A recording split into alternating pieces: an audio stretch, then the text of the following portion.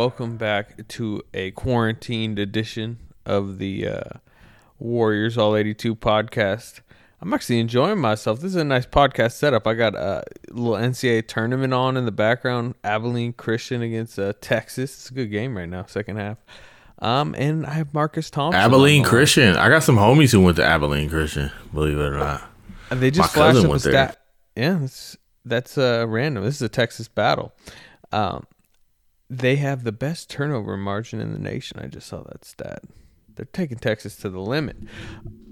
But we should talk Warriors. 2-1 road trip, which if you really lay out the circumstances, like it's a good road trip, weirdly. Steph misses 2 of the games. Wiseman and Pascal are back in the Bay Area in quarantine, miss all 3 of the games. Looney is only going to miss 1 game, but missed tonight's game after he really played his best game of the season the night before. So that's 4 main rotation players, including, your best player. And they were 2 minutes from sweeping the road trip 3-0. I mean, it's a bad Houston team. They took care of business. It's really a struggling Memphis team that looked kind of bad the last couple nights, to be honest with you. But because you lose the last game and the way the Warriors did lose this game, Marcus, you're kind of leaving with the sour taste in your mouth, even if you zoom out and go 2-1 solid. Yeah, 2-1 is solid traditionally, right? But this is one of those games where you're almost rather they got blown out, right? Just because then you're like, 2-1. But what this also was is another game they had a chance to win and didn't execute down the stretch, right? Is another win that was in their grasp that they let go of. And as they start racking up these games and start, eyeing that 6th seed, it's just going to come back to hurt them. This was a game they should have won. It was right there. Memphis did all they could to give it to them. And they didn't have enough, but they should have had enough. So that's the part that I think they're going to be frustrated with. And Steve seemed a little bit testy. Yeah. He was unhappy. He was. I mean, because he's kind of railed against some of these late game, collapses, whatever you want to call them. How would you rank their worst, most gut wrenching losses of the season? Charlotte's got to be number 1. Charlotte's right? 1. I mean, to me, that's their worst regular season loss in a few years, really. I mean, in the Kerr era, huh? Yeah, probably. Especially yeah. because half of those regular seasons they were just coasting. Beyond that, I mean, Portland, I thought was really bad. They're all road ones, by the way. If we think about it, San Antonio, yeah, San Antonio, 13-point lead. I mean, it's all road. Can you remember a home? I can't. Home, it just seems like they either get blown out or they win. Yeah, and if you flip side it, they've had a couple kind of stunning comeback wins where the other team would say the same thing. Like Miami, remember the way they came back and took Miami to OT and beat them. So they have typically those kind they're of probably balance. -3 though, right? Yeah, if you were to add up the games they blew and the games they stole, they're still in the hole, I think. I agree. It reminds me a little of Dallas last year where point differential told a different story than they were really bad in the clutch. Now, what the weird thing about the Warriors is we could also their point differential speaks to a worse team than they are because of how many times they've got blown out. I think they've gotten beat by 20 plus 8 times. But yeah, I mean, to be honest, look, they're 22-21. If a few games broke correctly for them, what are they right now? 25 and 18, something like that, which feels a lot different. And you know what also is 25 and 18, probably in position for that 5 or 6 seed where they want to be. So, I mean, that's the difference right now. They lost tonight, so now they're 4 games back of the 5 seed. And if you want to get greedy, they're 4.5 games back of the 4 seed. Obviously that's out of reach just from a talent perspective. But I mean that if you end up +2 in those games, it just make a difference. I mean, forget the 6 seed and the 5 seed. This could be the difference between the 7 seed and the 9. Right? Having to win 2 playing games as opposed to 1. It's that type of it just matters. It just matters. The problem is I kind of think they just need to learn these lessons. I think the coaching staff even needs to learn these lessons. Season. Yeah. No, yeah. I mean, they got to go through it, and then hopefully next season they're better for it. I think the coaching staff is having a hard time remembering that this is a team that needs a very hands-on approach, right? I think, Steve Kerr. Talking about the timeout that they're just so used to players on the floor who are so smart and know what to do that having to micromanage every moment, they just is losing them. Like, Steve, you should have called the timeout, and they already been through this. And, maybe you even need to say, now is not the time for Wiggins to be bringing up the ball. Late game situations, the surest ball handler, the best decision maker brings up the ball, kind of like the inbounds, right? You ordinarily think, hey, yeah, go Wiggins, but this is what happens when it's Wiggins, right? And not your point guard, not your playmaker tonight. Well, I mean, first, Steph is not playing, and Poole is, we're going to get to Jordan Poole's run of games now, but he's not your guy that you're just handed to it, deal with pressure. Mannion is probably the best. I mean, he don't turn the ball over. Right now he doesn't, right? Yeah. Well, I mean, but he's being smart and safe and making safe passes. I'm just you don't necessarily want him going against pressure, right? Yeah. Draymond is kind of their point guard right now, but he's also not Draymond. Yeah. That'd be my choice, just because the guard ain't going to pressure him. What if you jump him with a point guard? I mean, he'll probably turn his back to it a little. I mean, generally you want the ball in a sense, but I mean, this is a problem with Wiggins, right? You should feel comfortable with your $31 million wing. Now I'm turning into you, but you should feel comfortable with him handling it a bit more than you shouldn't be concerned that he's gonna panic in a trap and throw a pick six to Grayson Allen. That was like a last a retiring Jay Cutler out route, just floated over there to the cornerback that's looked like CJ Beathard. Oh no, yeah, there you go. There's a look for Nick Mullins more than Beathard. Oh yeah, probably you're right. My bad. It's actually Nick Mullins. Beathard was the one who came in for him. I mean, is there anything about how Wiggins has played that makes you think he's your decision maker down the stretch? No, and he's sloppy with the ball. He has a loose hand. Yeah, it's I mean, I understand, like you said, there's no Steph, so this is not a situation where you have the easy answer. But when the games get tight, they're not just going in tempo. They're slowing the ball down. They got the loose ball, and it's all right, let's get the ball into the hands of the people who can handle it. So. And yeah, Steve is thinking Wiggs go. You just dropped 40 last game. You probably got the advantage. But it's just this team, you just have to be on top of every single little thing because they just probably won't know. That means calling timeouts, right? And maybe you get one of those stops and you call a timeout just to kind of get an offensive set instead of letting them go.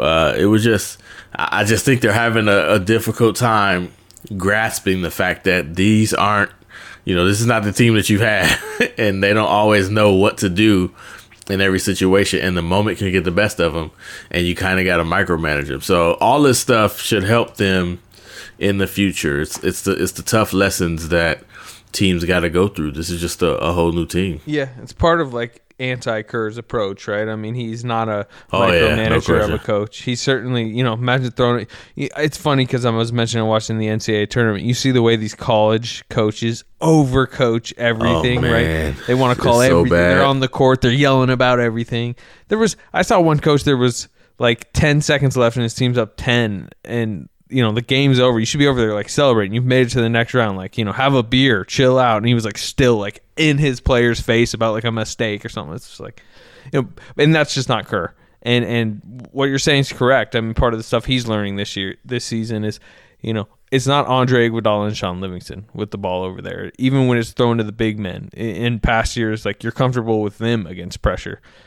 You don't have that anymore. Other stuff from the game tonight, I mean, the Allen Smailagic start. This will forever be known. 8 minutes. So, is this it? Or is this done now? Was that his one shot?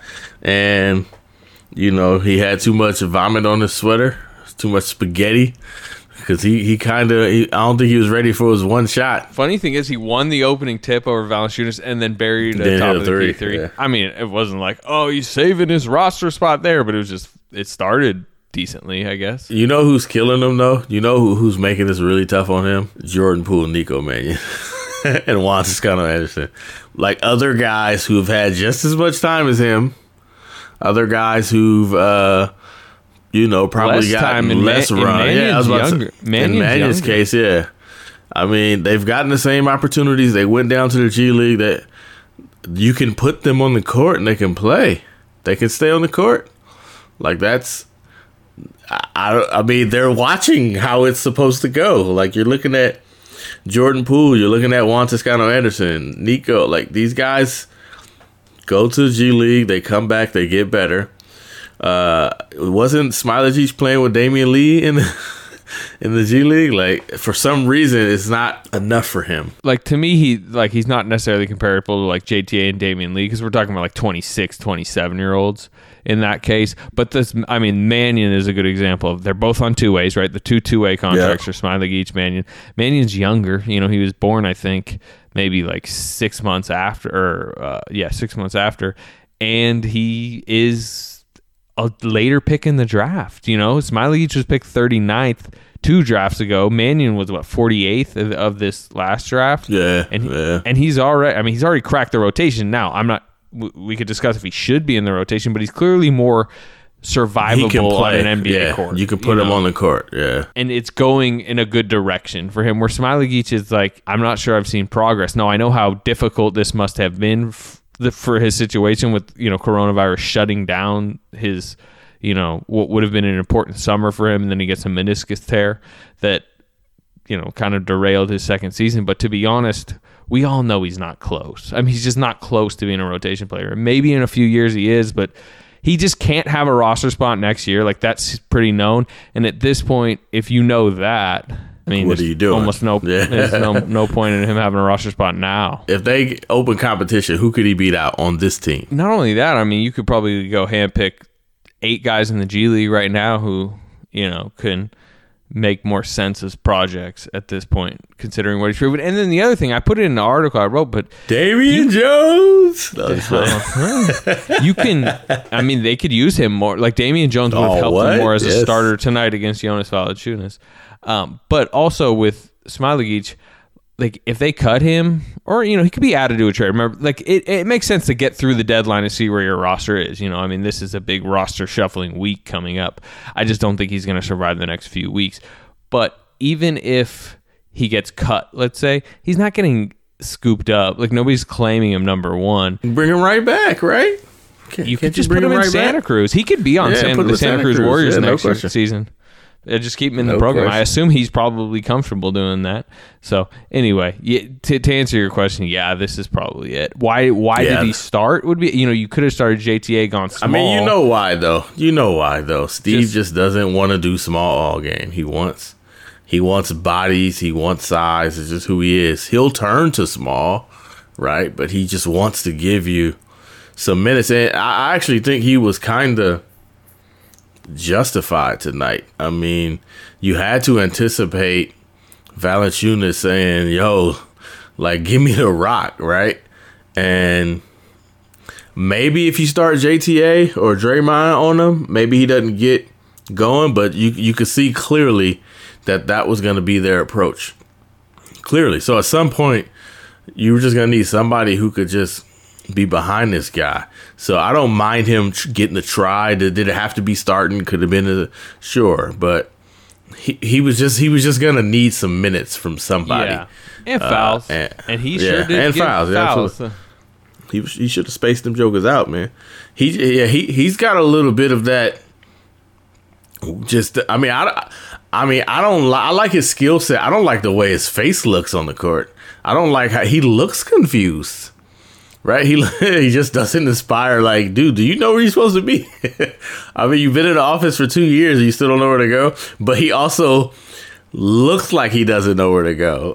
And I don't know how that's good language that is. Barrier.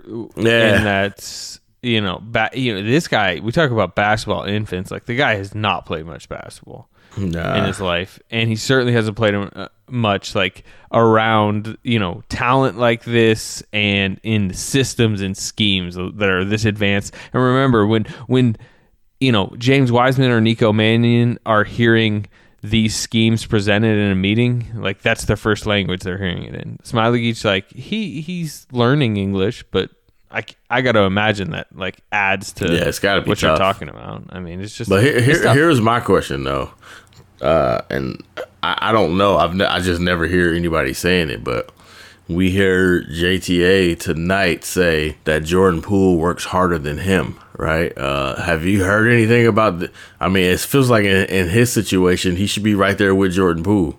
Is that the case? We're talking about Smailagić? Yeah, is he putting in that amount of work? You could look at JTA shot and tell he's been putting in the work, right? Like, so you just don't hear, I don't hear people raving about how hard he's working.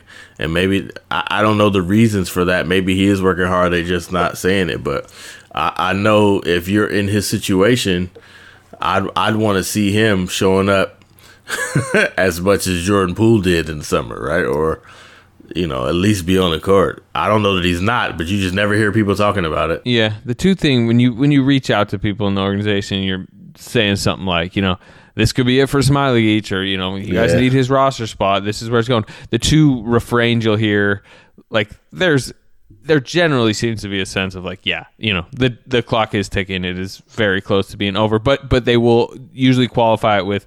They'll mention the coronavirus summer was tough, and it was tough for Poole. It's tough for all these guys. Anybody in the league that was trying to develop didn't get a summer league, couldn't really be in the gym for 4 or 5 months at a time. And then the other thing they say is like the meniscus tear really did set him back, where he was like on a minutes restriction in the Orlando bubble. Yeah. He was worse in the G League this year on this 20 minute restriction. Then the previous season he was like actually like near 20 a game, I think. He was nice. Yeah, he was getting buckets. Yeah. So I mean, it's unfortunate, and he's in a bad situation. I mean, that's just the bottom line. He's in a team that just can't wait for him, and that's tough for him, right? Like, I mean, I think if we're being really honest, like he shouldn't have been drafted. He can maybe eventually become an NBA player, but he's just far away, and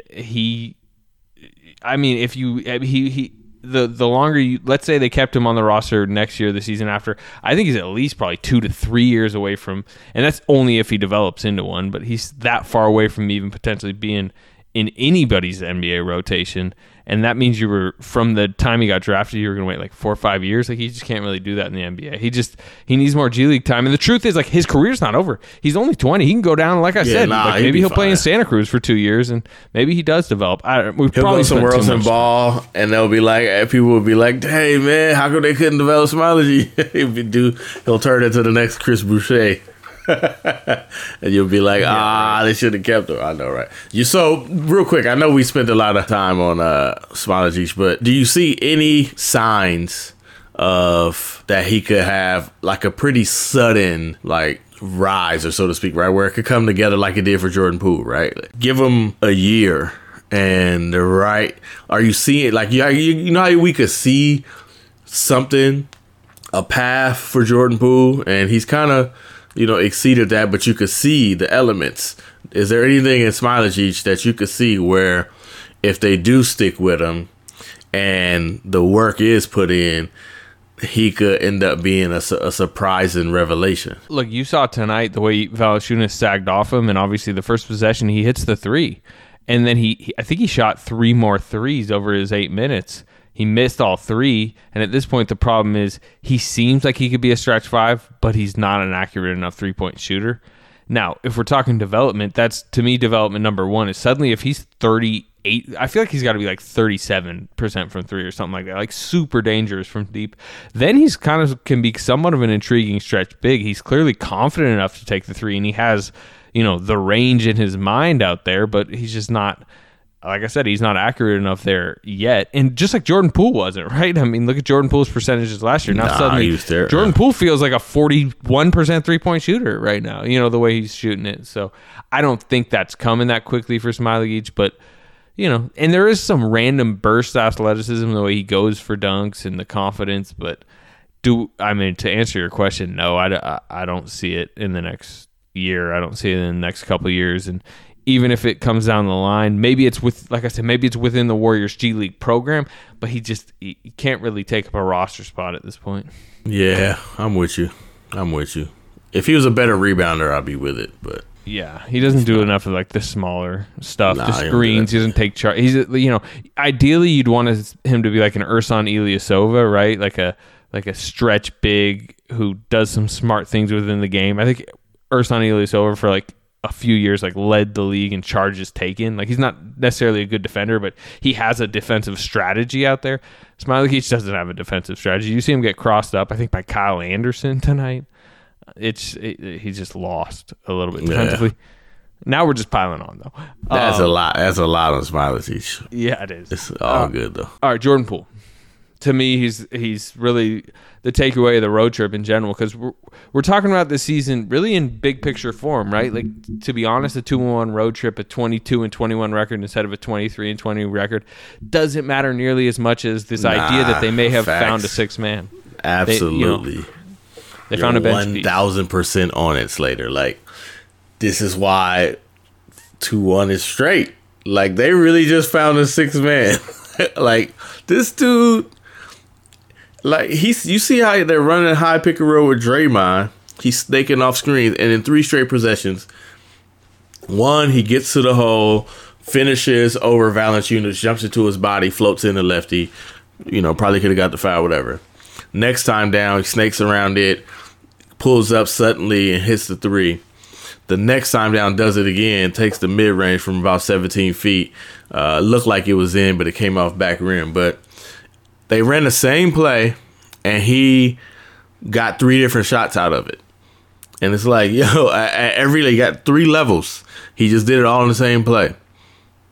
It's like, this dude is a playmaker. Like, he has become somebody that they could just say, hey, like, you're the sixth man, dude. I mean, don't you feel better about any prospects they might have of moving like Oubre if you got Jordan as your sixth man? I like Oubre as a sixth man next year, especially with his defensive abilities.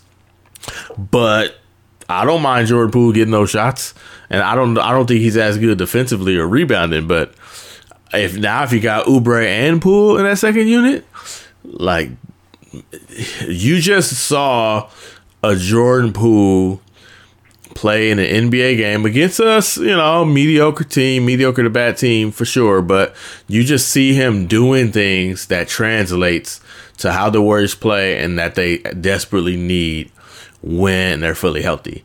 Like, there's like you asked Steve, like, this dude's in a rotation now, right? He's like, yes. There's no more needs to be said. I was like, kind of like sixth man, essentially. I even mentioned the term sixth man to him. I'm like, because my thing is, previously, before Steph gets injured, he wasn't putting Poole in at all in the first or third quarters. He was just like, first time you saw him was start of the second quarter. First time you saw him in the second half was start of the fourth quarter. And like six men, like potent bench scorers like that, you don't not see them for an entire quarter. He was in that like Mulder, Damian Lee mix, right? Remember, he's just like kind of whichever one he was feeling at the time. Like, that's where he used to be. So, but he needs to be in the, okay, at what point is that, is it 8-minute mark? Is it 6-minute mark? But Jordan Poole needs to get in this game. Like, he's would you put him higher than Pascal? Yes. At this point? Yeah. I mean, I'm trying to think. You got to start in 5.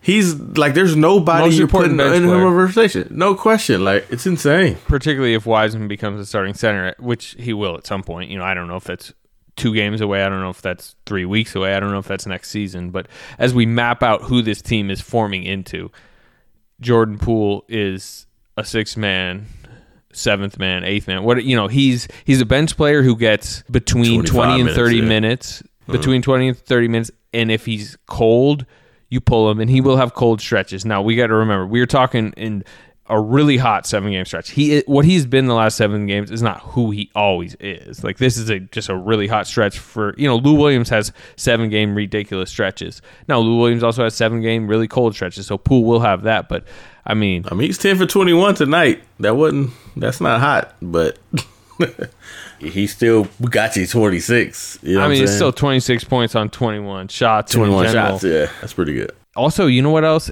18 assists and only 2 turnovers since he returned from the bubble. Yeah, he's a playmaker, man. He is a playmaker. That's part of the reason why I want to see him get more minutes at point, because I think he's a guy you could bring in. You know how they used to do with Iguodala.